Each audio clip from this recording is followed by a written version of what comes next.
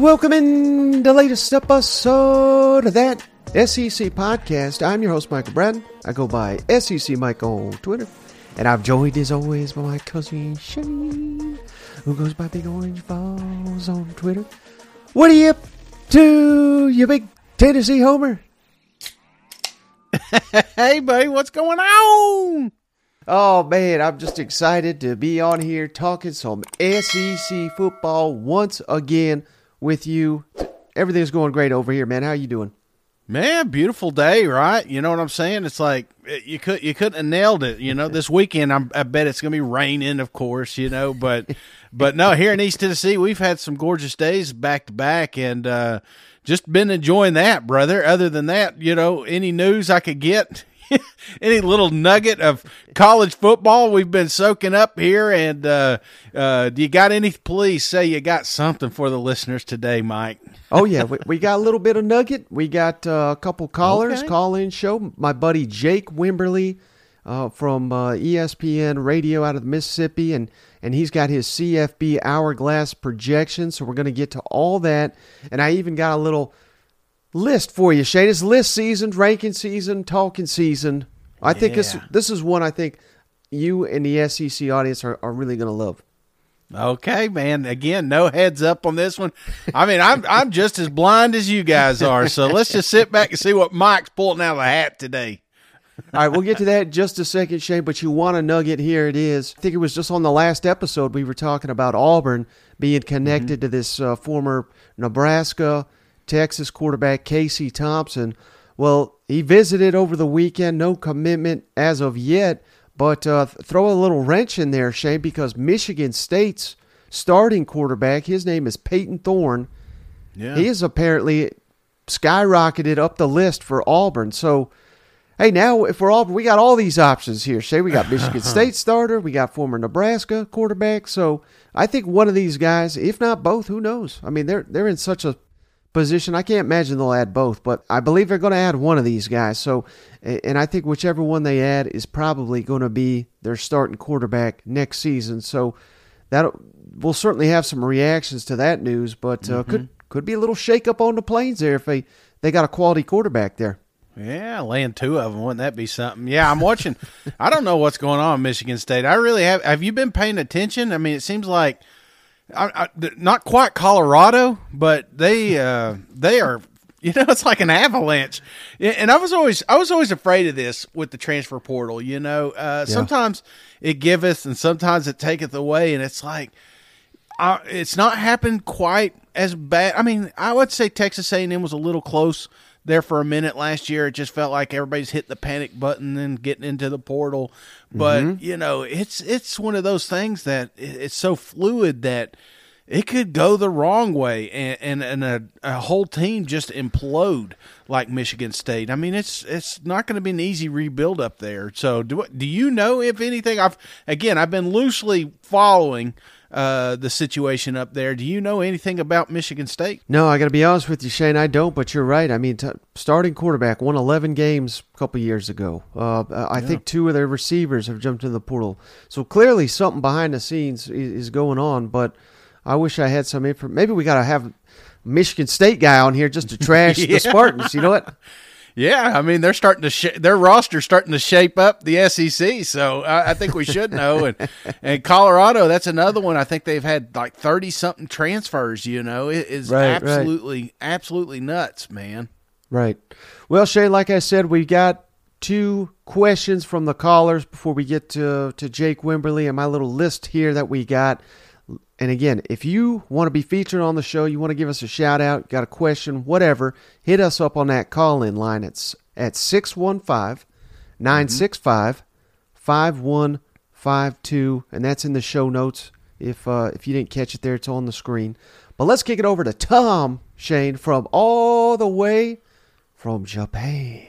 Ooh. Hey, this is Tom Harlow calling in from Tokyo, Japan, and just wanted to say I appreciate listening to y'all every week. Just go Dogs. That's it. So, thank you. Bye-bye. Well, Shane, I know you're a big fan of what is it, Little Tokyo, whatever. Well, like that. well, yeah, I love Little Tokyo. If I'm on a budget, I'll go over to, everybody's got that little sushi place that you can kind of trust. There's one of those in Morristown, but then there's like a whole bunch. You're like, nah, if you see lobster on the menu, you're like, there's no way that's going to be fresh. So only cooked sushi at those establishments. Right, and the only reason I bring that up, Shane, because I thought that was the only Tokyo, Japan reference we'd ever have on this show. But how wild is it to think that, shout out Tom for calling in, but how wild is it that we got people listening to us two rednecks all the way from Japan? That just blows my mind, isn't it? That lucky bastard eating whatever he wants. I'd love to go over there. I ain't gonna lie. My brother, your cousin, my brother, he went over there and he said it was like I stepped 10 years into the future. He I think he said something about like it was like Tron, And I was like, man, maybe I should check it out once, but there's no way to hell I'm going to get my wife over there. I'll tell you that right now. So, but maybe one day me and you can head over there to Tokyo and get some real sushi. Yeah. All right. And next, Shane, we got Kevin from Gainesville. He's got an interesting question that I wanted to touch on here. Hey, this is Kevin from Gainesville, Florida. I'm a diehard dog fan, originally from North Georgia. But I got a question for you guys. What do you think should be done or what can be done about tampering? I was listening to your show yesterday about this quarterback from Notre Dame. He was an active player on Notre Dame's roster, and within days, he is rumored to be going to Alabama.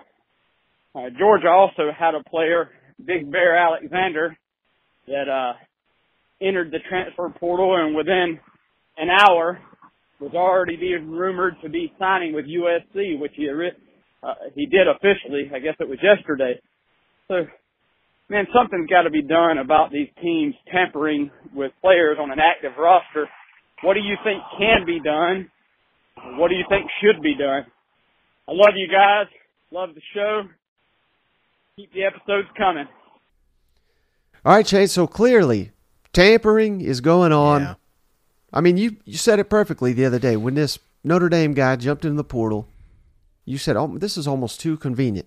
That's because it is, because this is all being worked on behind the scenes, and it's not every single player. I'm not saying that because there's many guys that go into the portal and they got nowhere to go or they're getting forced out, like at Colorado you referenced. But these big-time players, tampering is clearly involved, and what can be done about it? I mean, here's the thing, Shane. I mean, they could do something about it, but nobody is going to want to do anything about it. You know why? Because they're all doing it. Every single one of these coaches. And if you could get every single one of them to not do it, then maybe we could get somewhere. But if there's the slightest bit of competitive advantage, people are going to exploit it. And that's what they're doing now. And they may not be outright doing it. I'm not foolish enough to say Nick Saban's calling up Buckner and saying, hey, jump in the portal, we'll get you. No, but I'm sure Tommy Reese probably, he recruited the kid. I think he's from out of California. Probably talked to his high school coach or a family member, and then that family member relayed it, hey, if you were to jump in the portal, they'd probably have a hope for you down there in Tuscaloosa. I mean, that's how these things are being done. And in the case he mentions Bear Alexander, I mean, I don't know for a fact, but it's a safe assumption. I'm sure he got a NIL deal before he jumped into that portal. And it's not just him. It's damn near every player that's committing out of the portal is getting an NIL deal to go to their new location. So until these coaches stop doing it, this is not going to stop because they're all doing it, and there's no incentive to stop because if Alabama stops doing it, Auburn's going to do it.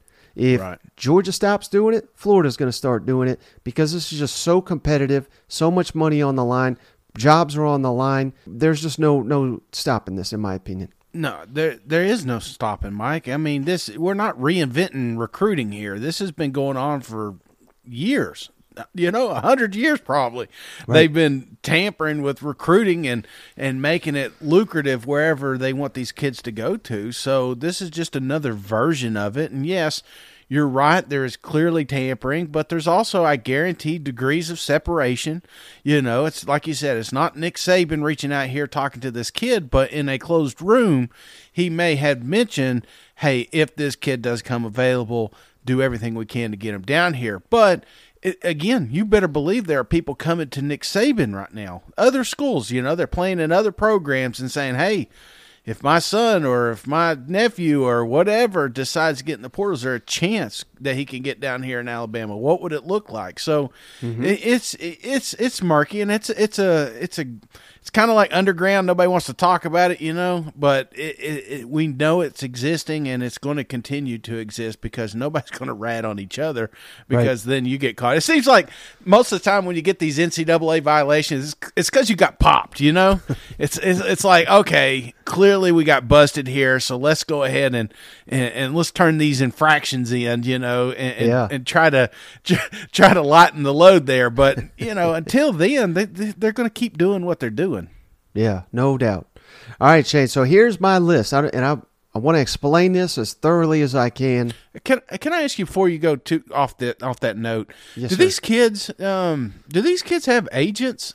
When we talk these NILs, is there they're allowed to have agents for NIL? I do know that. Okay, so I wonder, man. I mean, these NIL guys probably hitting these kids up in high school, just going ahead and. I mean, I would imagine that's a dirty game being played right there, and I bet a lot of them getting taken advantage of. But I was just curious if maybe that was more, because first thing I thought was like Jimmy Sexton, not saying that he's involved or anything to do with it, but just saying, just kind of scouting around NIL contracts, and if he were in a different market, maybe makes 3 times what he's doing. So I'm just curious if what the agent. I never heard of a player's agent. I'm sure they exist though. Oh yeah, no, for NIL, it's, to my understanding, it's perfectly legal. And I think Drew Rosenhaus, big-time NFL, he is the agent to many, many NFL superstars. Oh, okay. He's representing a lot of these Miami guys in NIL, is my understanding. Shit. Okay. All right, so let me, because I'm always worried that confusion. You don't comprehend exactly what these lists are. So let's make sure we totally break out the crayons when you're explaining to me here, Mike. Don't use them big words. Not necessarily trap games, but maybe that's kind of the best way to think of it. I picked out 10 games here, Shane, 10 SEC games. Mm-hmm. Here's what we all do, Shane, and we're all guilty of it. When the schedules come out, when the preseason magazines come out, you look at your team schedule and you say, all right, this is a win. This is a win. That's a loss. Toss up. That's the only 3 categories us fans have, right? Yeah. And so what this list is intended to be is I want games where one team is just automatically checking it as a win, the other is automatically checking it as a loss, and I'm saying, hold on, because when these games arrive, I think they're a lot closer to a toss-up game than you might think right now. So does that make sense to you? Yes. So not necessarily a I'm not 50-50 predicting game. upsets. I'm not saying all these teams are going to get upset, but I'm saying if you're circling this as a win, if you're circling this as a loss, you may need to reevaluate where you're thinking in the preseason. This one, I get what you're saying right here. This is more of a toss-up game than people are letting on. Exactly. So the main reason I wanted to do this list, Shane, number 1 on my list, I've been watching Devin Leary, this Kentucky quarterback. I'm all in on him. I think Kentucky upgraded at quarterback. Alabama, November 11th at Kentucky. I think Alabama fans assume automatic W. I think Kentucky fans, if they're being honest, automatic loss. But that's late in the year, Shane. Alabama has struggled on the road. Kentucky's got a hell of a lot better home field advantage than many people realize. That is at the top of my list right now, Shane, of a trap game, so to speak, where Alabama's going to have to play well because I think Kentucky can knock them off. Thoughts on that selection? Yeah, well, I'm sure Kentucky fans like hearing that. I wouldn't call it quite a trap game. I'd call that high alert. Right. This is one that you just can't go in expecting a victory. I think the Georgia-Missouri game last year, a team that has pieces and has the ability to put points on the board, Kentucky will be able to do that. And they also got enough defense to keep this thing competitive. So I'm just curious, the Alabama game, what do they got here before Kentucky?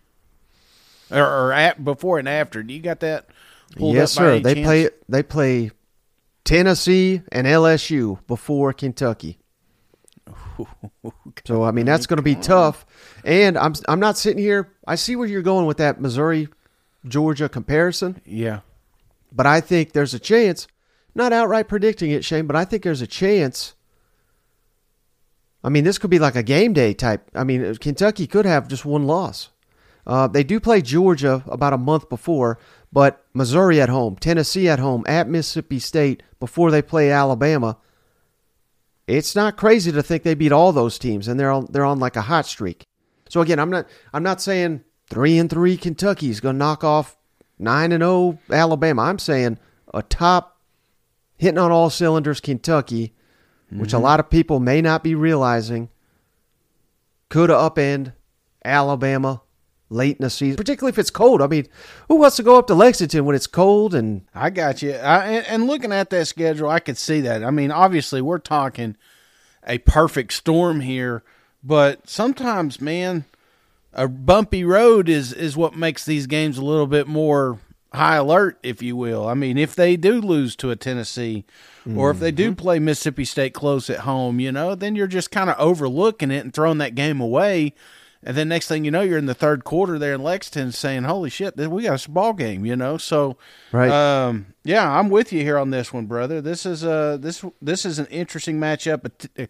I just like it because it's a game we haven't got to see in a long time, too. Yep. All right, how about this one, Shane? I can't believe one side's already chalking this up as a W. One side's already chalking this up to a loss. And I'm just shaking my head over here, Shane, because we've done this before. Tennessee at Florida, September 16th. By God, that's the biggest toss-up game I've ever seen in my life. All the pressure in the world is going to be on Tennessee, particularly if Florida does lose week 1 to Utah. I'm not saying they will, but if they do, they already have a loss. Mm-hmm. That's been a house of horror for them Vols. I mean, if Tennessee loses that game, I don't know. I mean, I'm not calling them a one-year wonder, but that narrative is going to start early if they lose to a Florida team that's already got a loss.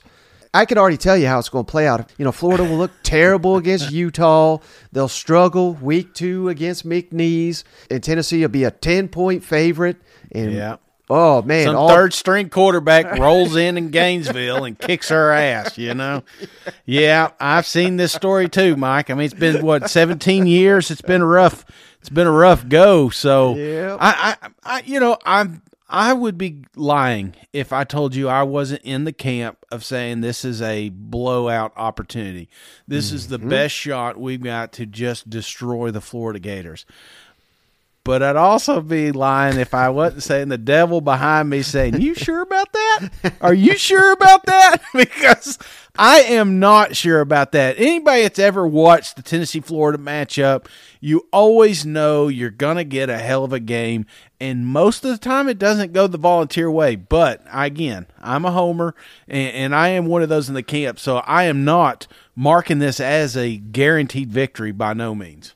Okay. Well, at least you're not right now. We'll see down the road. Let me see him after Austin P. You know what I'm saying? How about this one, Shane? I don't think enough people are circling this game. I think this is a big, big, big game here. Arkansas at LSU, September 23rd. Hell, last time Arkansas went down to Baton Rouge, they won. I realize different coaching staff and everything like that for the Tigers, but I think there's a real chance that Arkansas is undefeated. They just have to beat Western Carolina, Kent State, and BYU all at home.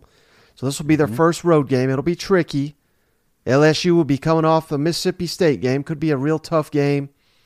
I think this is a big trap game that many LSU chalking up as an automatic win. Arkansas, not saying they're chalking it up as an automatic loss, but it's one they really gotta.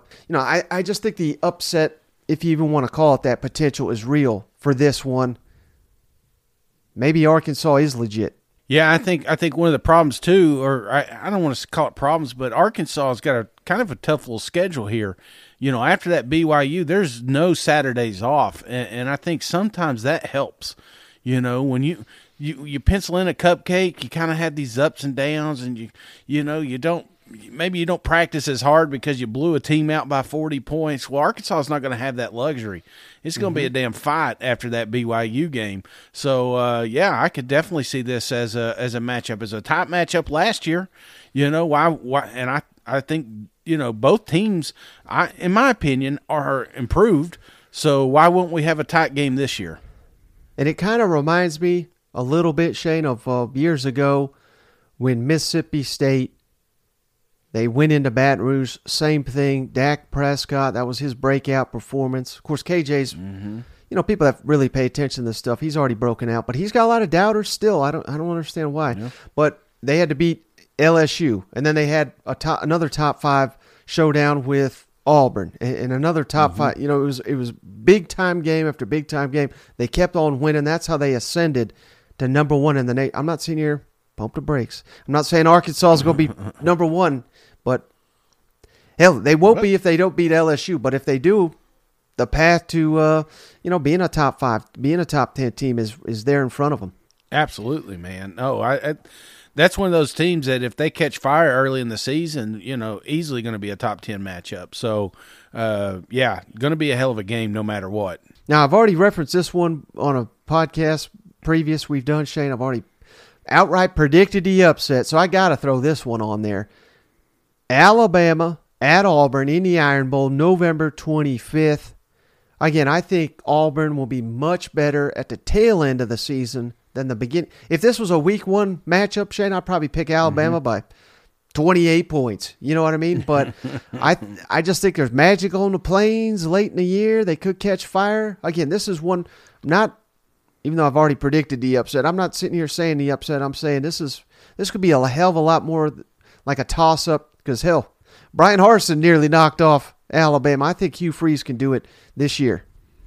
Yeah, and you know what I like about this one is just how that schedule, especially Auburn's schedule, is at the end of the season. They've got a real opportunity to end the season strong with a lot of victories and momentum. And that, I think, some people say momentum ain't real. Man, I think it is, brother. I think, when you start putting some W's under your belt and you make a bowl game, something that these kids didn't get to do last year, and Hugh Freeze and company are all kicking at the same time, I think there's an opportunity. And it's funny about Alabama and Auburn. It's like if you remove the rivalry, if you just take Team A and Team B and you put them on a neutral site, you're gonna say Alabama's gonna win by a ton of points. But the fact that it is a rivalry and the fact that it is on the plains, it's like you naturally reduce the points because it's going to be a closer game than just any other matchup that Bama has. So, obviously Bama's not going to be sleeping on Auburn in the Iron Bowl here, but I think this game's going to be closer than the experts say. Now, how about this one, Shane? Well, again, we got to be cautious every time we mention the Bulldogs maybe losing a game here. I'm not saying until they lose one, I'm probably never picking them to lose another one. Everybody's talking about this trip to Tennessee. I got my sights set the week before, Shane. Ole Miss comes to Athens at Georgia, November 11th. I just think there's a potential to be a lot more of a toss-up type game. I think Lane Kiffin could have that thing really rolling. If he gets strong quarterback play, may have upgraded through the portal. I think Ole Miss could be a very, very dangerous team, in particular if Georgia is looking ahead to Tennessee. Ole Miss at Georgia. Thoughts on that being maybe a little bit more of a toss-up than people are viewing right now? That's where we're at, Mike, in 2023, trying to figure out which potential loss Georgia can have. Just one. not multiple. Which is the trap game? And do you have Georgia on? And I don't want to give it away, but I am curious. Do you have Georgia anymore on this list? No, this was the only one. Okay, so this is the game. This is basically me trying to put Georgia on them somewhere.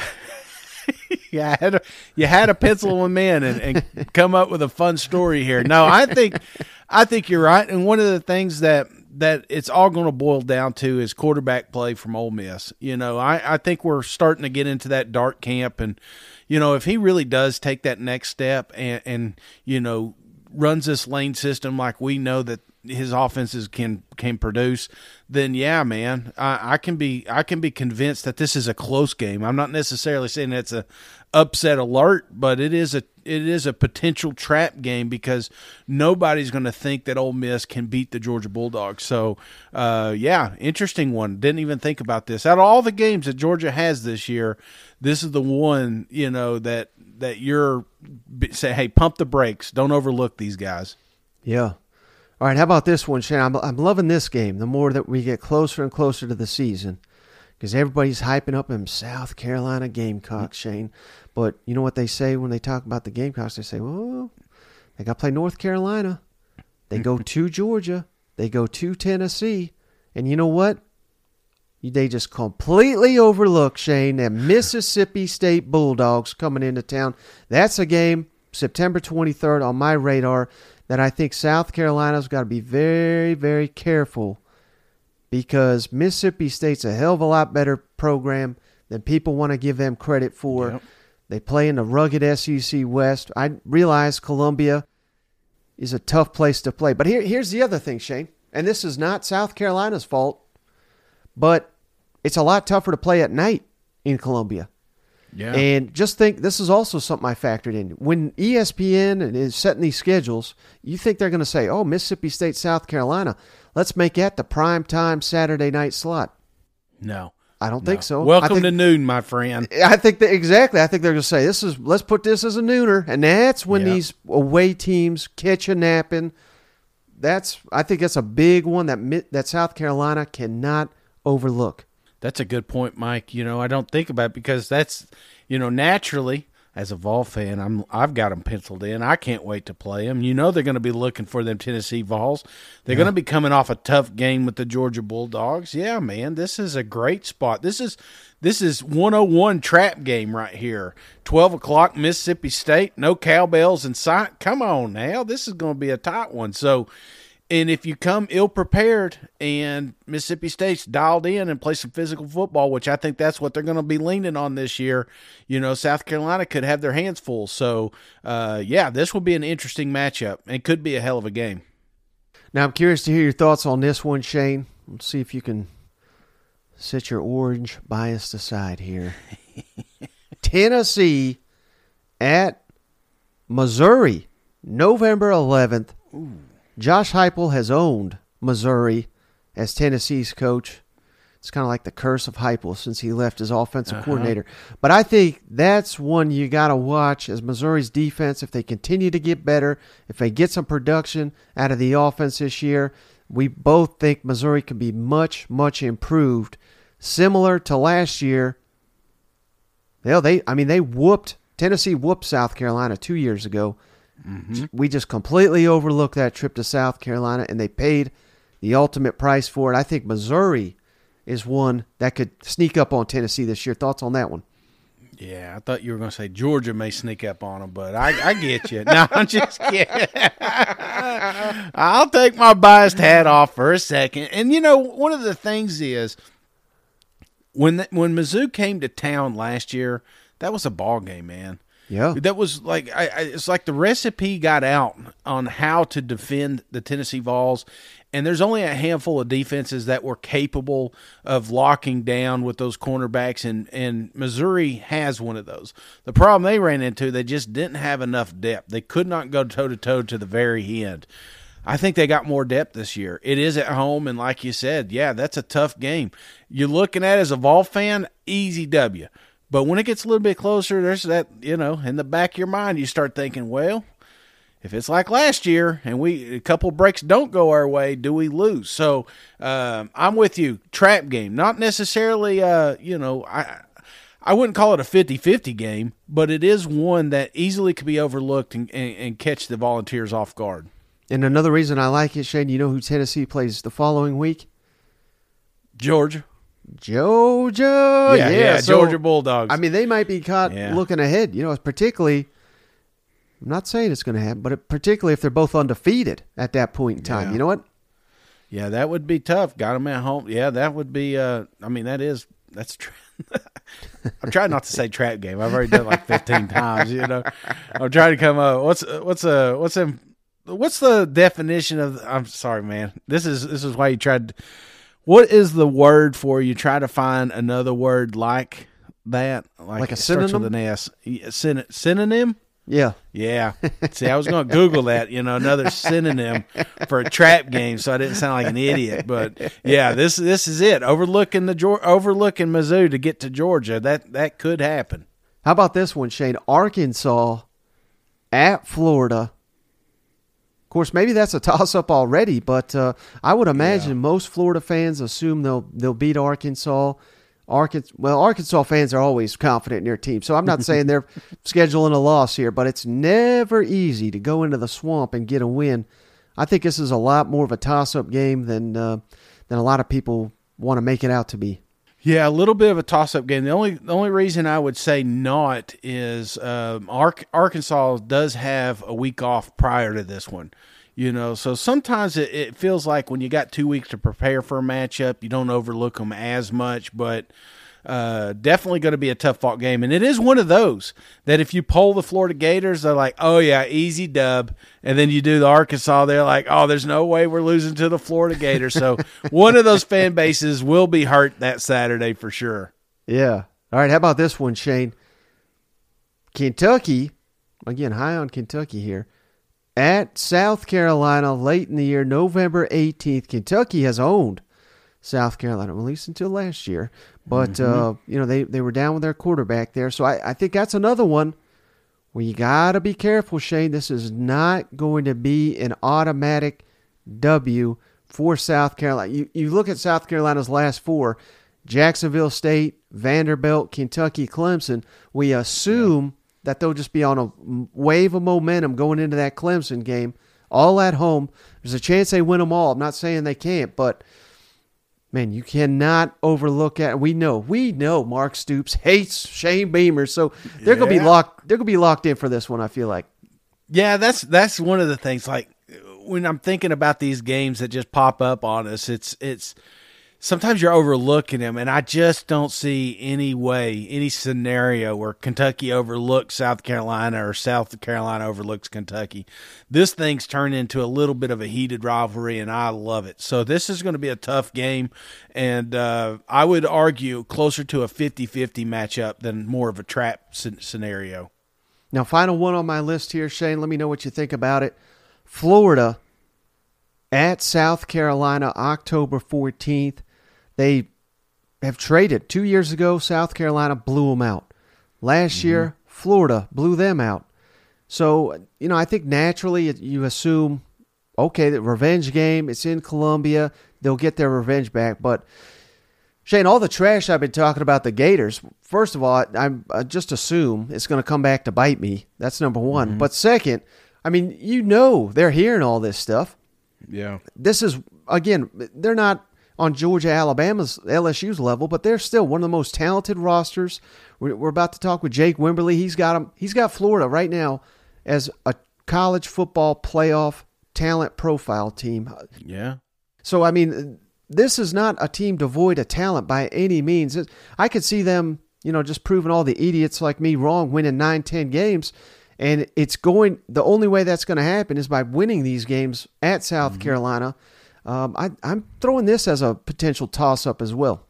Well, yeah. I think you're right, brother. And the timing of that game couldn't be better, I think, for the Florida Gators.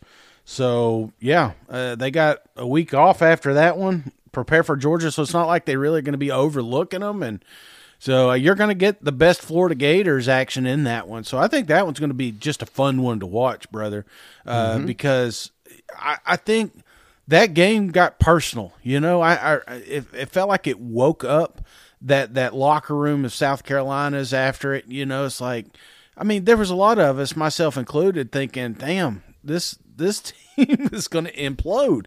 This is it. This is the last that we're going to have to hear from South Carolina. But it was almost like it flipped a switch. So don't think that they're not going to be remembering that when they step on the field, and the Florida Gators the same way. I think that's going to be a program that's going to have to fight their ass off this season to get the accolades they deserve. And, another one, Florida games that I'm looking forward to is the LSU. I think that's another matchup that's always tight. You could kind of throw the records out here, and LSU probably going to be moving along, competing for a West championship, and then all of a sudden the Florida Gators come into town and mix things up. So Florida's got an interesting schedule, and it's definitely one that's going to have a lot of tough fought games in. This is what we do all summer, Shane. We talk ourselves out of these teams, and then we talk them right back in a week later. You know what? The Gators don't belong in the bottom of the SEC. It just doesn't feel natural. And it feels like there's going to be a moment where similar to South Carolina, that light switch hits and says, you know what? Hey, we are one of the top teams in the SEC. When are we going to start acting like it? So it may be in 23, it may be in 26. I don't know. But at some point, just like some of these other programs, they're going to make a rise to the top. Mm-hmm. All right, let's kick it over now to our interview. Shane, really great stuff from Jake Wimberly, host of the Afternoon Drive, ESPN Radio out of Jackson, Mississippi, and owner of the CFB Hourglass. All right, we're pleased to be joined by a friend of the show, Jake Wimberly. Does an outstanding job hosting the Afternoon Drive, ESPN Radio out of Jackson, Mississippi, and of course also the owner of the CFB Hourglass.com website. Does an outstanding job with all that, and the Hourglass just debuted for the 2023 season. So, Jake, can't thank you enough for joining the show. Michael, I always appreciate you. Love the set. It always looks great. Hey, is that a Jared Lorenzen doll? It is, yeah. A fan actually sent that out to me. I think they did a bunch of them for charity, and we are huge fans of Jared Lorenzen, so it's an honor to have him. And we got the book here from Mike Leach. I mean, people that affect us, we want to praise them, especially when they're gone, Absolutely. Absolutely. Well, I appreciate you having me today. And, hey, we're under that 150 mark, college football here before you know it.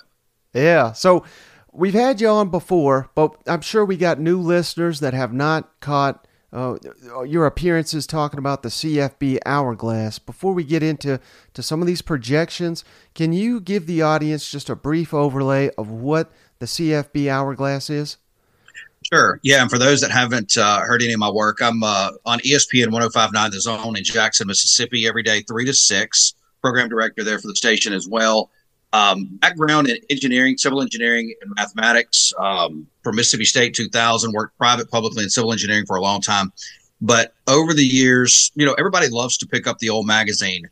Here in about a month, we'll get them. The old Lindy's, the Athlons. I still go to the stores. I still pick them up. I want to hold it in my hand, flip through the pages. Been doing it since I was a kid. And we all like to take that schedule and go, okay, yeah, hey, South Carolina's going to beat this team. They're going to lose to this team. And we'll say, okay, they're going to be 6-6 or 7-5. Well, this is just my twist. And there's several people out there that do this, from the Dave Bartus of the world, the Kelly Fords, that have their own models. This is my model that I've been working on for about 8 or 9 years, where we use mathematics to try to predict and project college football. It's not exact. Typically just on a scale 1-to-1, just predicting games, around 80%. We take these now and use them for our Vegas lines as well. I'm a grand ambassador for Ameristar Casino in Vicksburg, Mississippi. Been there for 5 years doing all of their sports gaming stuff in conjunction with our show. So we use it against the spread. They enjoy it. It's fun. So it's just a great model, or at least in my mind, my model that predicts college football, not just in the SEC, but around the country. And sometimes you hit it right on the head, and then sometimes you don't. There's been times where it's fallen on its head. Not everything is perfect, but it is a predictor model for college football. Yeah, and this is really in-depth stuff. We'll put a link to the CFB Hourglass in the show notes because I recommend all the audience to go check it out. It's not just SEC content, but of course, all the SEC teams well covered by Jake over at CFB Hourglass. But I wanted to start with you, Jake. Teams, according to your model, that have championship-level talent out of the SEC. I mean, everybody and their mother could tell you Alabama, Georgia, and I think even LSU. Any surprise that Texas A&M, Florida, I'm already seeing blowback for Florida, and Tennessee, those are the 6 out of the SEC that have championship-level talent. Again, Alabama, Georgia, LSU, A&M, Florida, and Tennessee. Any surprise that, let's start with Florida, that Florida made that list? Well, some are surprised by that. And here's what we got to remember here. And I apologize for Miss Zoe going through here, getting a charger here. I break the talent down in 3 different levels. One, there's the championship level. That would mean anybody that's got talent that has that talent level that can possibly win the national title. So that would mean, hey, if Florida's playing in the ACC or if they're playing in a different conference just on talent alone, they can possibly win the national title. The second level is to punch a ticket to, that's about number 17 to about 25 or 30. They have enough talent to where they can possibly make the college football playoff. The third is outside that realm. They pretty much don't have a shot. Now, TCU was right on that line last year. They were able to do it. But remember, this is talent alone. It's only one portion of the equation. The problem that we get into is in the SEC is where, for instance, Mississippi State and Ole Miss, they have top 25 talent. But then they're also matched up against a more talented team in LSU this week. Next week, they may have a more talented team against A&M. And then also they may have to play an equal talented team in South Carolina. So just because it says that, top 25 doesn't mean necessarily they're going to win every game. If you don't believe it, that the SEC has that many talented teams, just look at the NFL draft. Yeah, and to your point, I mean, we hit on the national championship level talent. Like you said, the SEC teams with playoff talent, it's virtually it's every team aside from Vanderbilt, which just makes this such a competitive league that makes it so tough to project.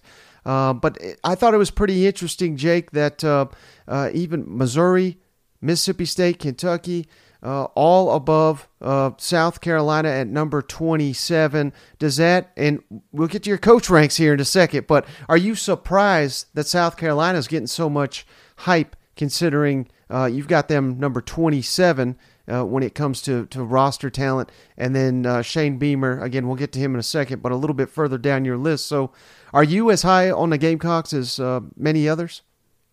I do like South Carolina. I like what Shane Beamer's done. I wasn't a big fan of Shane Beamer, nothing personal when he got the job, but when you look at the way that he's worked the transfer portal, he's gone in, he pulled a couple guys out of the state of Mississippi as well. They've come into the state of Mississippi, pulled some kids out of here. He's done a really good job recruiting. He's high energy. We know that. The guys seem to like him. The players like him. So, yeah, and, South Carolina, for instance, at 27, and let's just say Florida, I don't have my list in front of me, at, 15, that's really only 3 or 4 players over the course of 3 or 4 years that can change those rankings. So, it's not surprising to see a team like Missouri, who maybe is down that list a little bit, upset a team like Florida or play Georgia to the wire on a given Saturday. So, yeah, but to answer your question, I do like South Carolina. I feel like there's an arms race of sorts in the SEC East right now after Georgia. Is it going to be Tennessee, who looks like they have a little leg out in front, Florida, or is it going to be South Carolina or even Kentucky for that second spot? Now, jumping to your coach rankings, Jake, I'm not surprised, but I think some people might be. Kirby Smart, number 1, Nick Saban, number 2, and this is not just in the SEC, but obviously in the entire country. How close was that in your model, and did that surprise you at all, or not really, considering Georgia, heck, they just won back-to-back national championships? Yeah, I tend to look at coaches a little differently than others. Now, if we go full scale, it's all relative into how you're looking at it, at coaches or players. If we go for the history of a coach's life, Nick Saban's number 1. I don't go for the whole coach's life. I go on about a 3-year window, and actually it is on 3 years. And that includes top 25 wins, top 25 losses. All of this works into the coach's model. Wins on the road, wins at home, losses ding you big time if you lose to an FCS opponent. Over the last 3 years, and I think the records show it, Kirby Smart has moved ahead of Nick Saban. 2 back-to-back national champions, what he's done in recruiting. The margin is still very, very small. But over this year, this is the first year I've been doing this. I've been doing this the 8th year that any coach has moved past Nick Saban as the number one coach. Kirby Smart did it this year, but it's by just a little bit. Now, I was very interested, Jake. Your model's got Hugh Freeze as the number 7 coach in the country.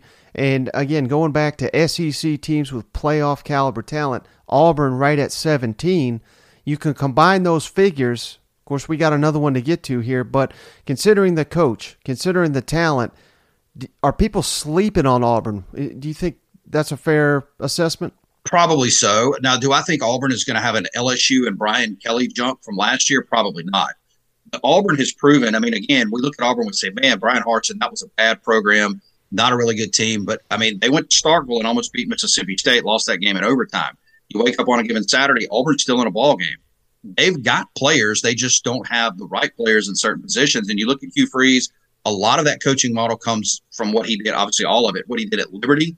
We don't take into account anything he did at Ole Miss. But if you look at the history of Hugh Freeze, he's been a winner everywhere he's been. He was able to take Ole Miss, and he's a developer of quarterbacks. I think Hugh Freeze is one of the more underrated coaches in the country. I don't know that he'll necessarily make that jump this year. In 2 years, I could see it. But if Alabama has problems at quarterback, by the end of the year, as we know that Iron Bowl goes, Auburn very well could upset Alabama down on the Plains. Now, you got Jimbo Fisher as the 13th best coach in the entire country. I have to imagine he rated a lot higher this time last year in your model. Oh, absolutely. Yeah, I mean, when you look at the loss to App State, that definitely dings him last year or coming into this year. You look at him flipping the record to 5-7. It definitely dinged him. I mean, he was sitting in the top 10 annually over the last several years, but yeah, that moved him outside the top 10. We know how important this year is for him. Bringing in Bobby Petrino, Jimbo Fisher, kind of moving in the wrong direction. I said I would get to Shane Beamer. You got him number 40 right now. What's it going to take for him to take that big jump up? And is that in part due to the fact that you really only got 2 years of data for him to, I mean, he's an outstanding assistant. He's been that his entire career and recruiter, but we only got 2 years of data as him as a head coach. Does that factor in at all with his overall coaching grade? No, you bring up a great point. It absolutely does. So when you have a coordinator, Dave Bartu and his group do a great job of ranking coordinators. I don't do that. One, I don't have the time to rank coordinators, to be honest with you. That's a lot of work. But two, when a coordinator takes over as a head coaching job, I kind of have what I call an identifier. If you're an offensive guy, you're going to get this number. If it's a blanket number, it's just kind of a starting point. If you're a defensive coordinator in the head coaching spot, it's going to be a little less, just because offense, you score more points, that kind of stuff. So, yeah, the data, there's not enough. And as you continue to move along and he continues to be successful, that number will move and climb. Same way with quarterbacks. I got a question on Twitter about Joe Milton, why he was so low in the quarterback rankings. Well, the quarterback rankings, and I know we haven't got to that yet, but just to kind of the same degree, the quarterback rankings are based on data from last year. So it's all kinds of stuff, again, put into the model, completion percentage, all kinds of different stuff goes into it. So Milton, we only have a small sample size. Yay through 10 touchdowns, no picks. He doesn't have a big enough sample size to rate against a Will Rogers who played a full year, A.J. Jefferson. So by default, he's going to go down a little bit. Same way with Georgia quarterbacks, Alabama quarterbacks, Ohio State quarterbacks, guys that we don't know. Yes, they're highly rated players, but I don't include star ratings in the quarterbacks. It's strictly on on-field production. So you may look at Georgia's quarterbacks and go, wow, they're in the high 30s. That's no way. Probably not. But that's where they ended up in the model. As we move through the year, when we start talking about working Vegas lines and stuff, quarterback ratings start to change. All that starts to change to give you as accurate as possible a number for a team. Yeah, I'm glad you said that, Jay, because I was going to ask you, why do you hate Joe Milton? That was my next question. Right. Long but distinguished list. Yeah. Well, there's no SEC quarterbacks, according to your model, in the top 10, which, again, that'll change, like you said. But was that a surprise, or is that? Do you think that gives you an indication that we're lacking some star power short of Jaden Daniels, KJ Jefferson, and you got Will Rogers, number 12, and Devin Leary, who I'm very high on as I go back and watch him as well. Those are your 4 top SEC quarterbacks. Were you surprised that there were no top 10 quarterbacks out of the SEC? A little bit after getting into the numbers, but then you think about it, and every conference goes through this. There's shelf lives for big-time quarterbacks, and then they cycle off. I mean, Stetson Bennett went way up the charts based on what he did at Georgia the last 2 years. Bryce Young, we know he was at the top. But when you look at the production out west with Caleb Williams at USC, Michael Penix Jr. at Washington, Bo Nix, what he was able to do at Oregon. You look at some of the other quarterbacks around the country at Duke and at North Carolina, they are just more productive quarterbacks. So I think it's just the shelf life of the SEC is kind of resetting itself, and you very well could see, a Georgia quarterback move into that top 10. You could see a Devin Leary at Kentucky move into that top 10, or a Will Rogers. So, yeah, right outside the top 10, a little surprising, but when you kind of look at the landscape of college football, not that surprised. Well, Jake, I wanted to ask you about your national championship projection, and I wanted to save that to the end here because I don't want the audience to just turn off immediately and wonder who in the heck is this nut job that's got Michigan winning the national championship over Georgia. Have you seen Michigan in the college football playoff? They can't even beat TCU. Please explain your model here, Jake. Absolutely. So, look, it's a risky pick. It's not just reaching for something here. What I look at is this. Okay, a couple things. One, the talent has to be there. And you can read about this on CFBHourglass.com. I tier it out 3 different tiers. A bronze tier, a silver tier, and a gold tier. That's the teams that I think have a shot. You can be a bronze team and still get into the college football playoff. But to win it, you've got to have a couple things. One, you got to be extremely talented. We know that. You look at the past champions. You look at Georgia, number 1 recruiter in the country. You look at Alabama, always when they win it, number 1 recruiter in the country. Clemson, top 5 recruiter in the country. So you got to have that. There are no Cinderellas in college football. TCU tried to put on the slipper last year. Heck of a run, but we saw what happened when they actually lined up against Georgia. It wasn't pretty. The thing was over in 7 minutes. But so you put the talent in, 1. 2, you got to have the coaching. Got to have really, really good coaching. Kirby Smart's proved it. Nick Saban's proved it. Dabo Swinney. Now he's suffering a little bit from some of the turnover on his staff.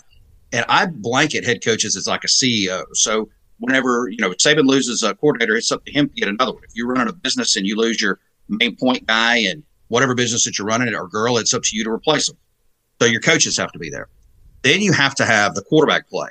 So you look at the quarterback play for the national championship over the last, you can go back a gazillion years.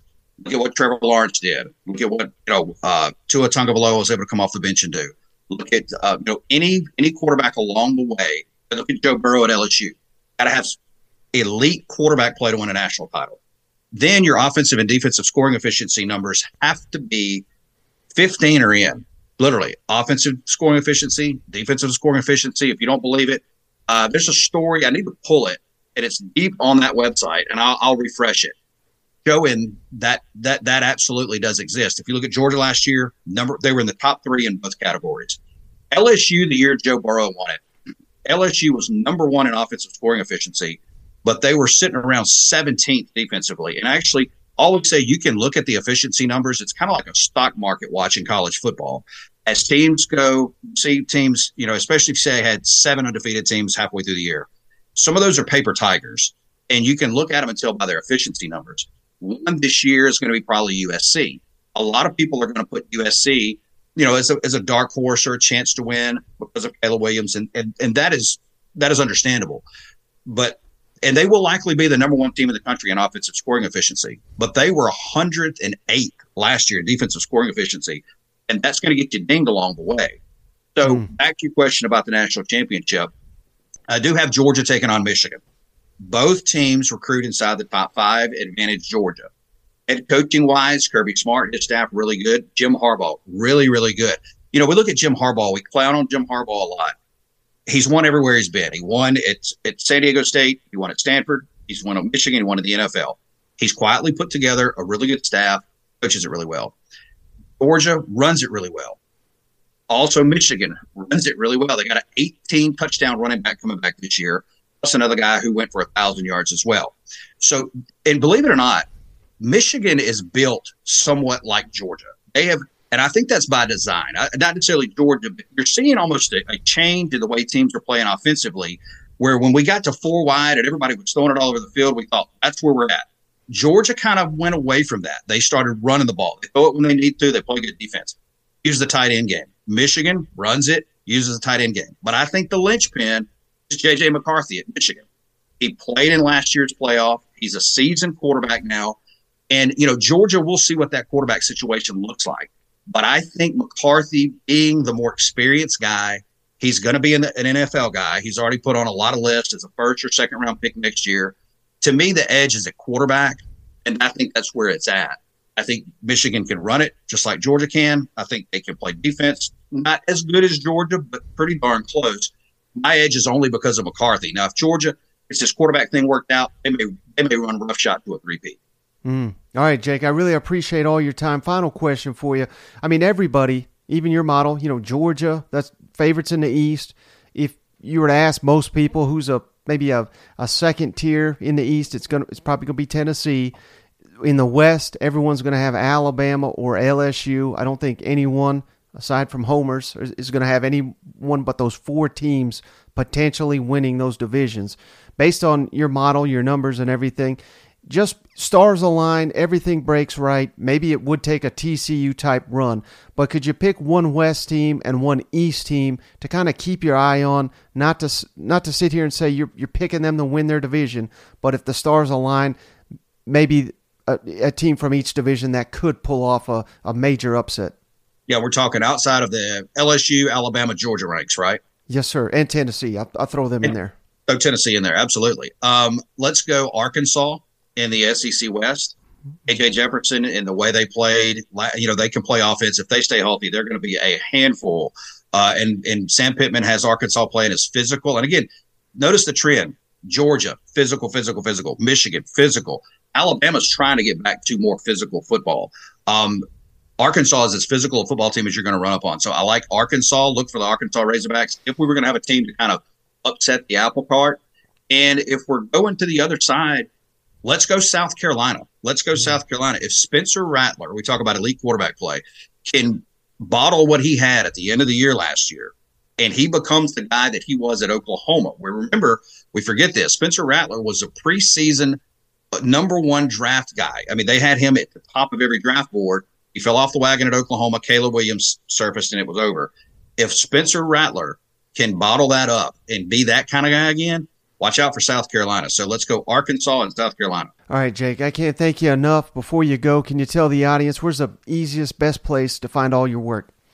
Yeah, just go to, follow me on Twitter at Jake Wim. You'll see everything there. I put the podcast up there. It's on Apple iTunes.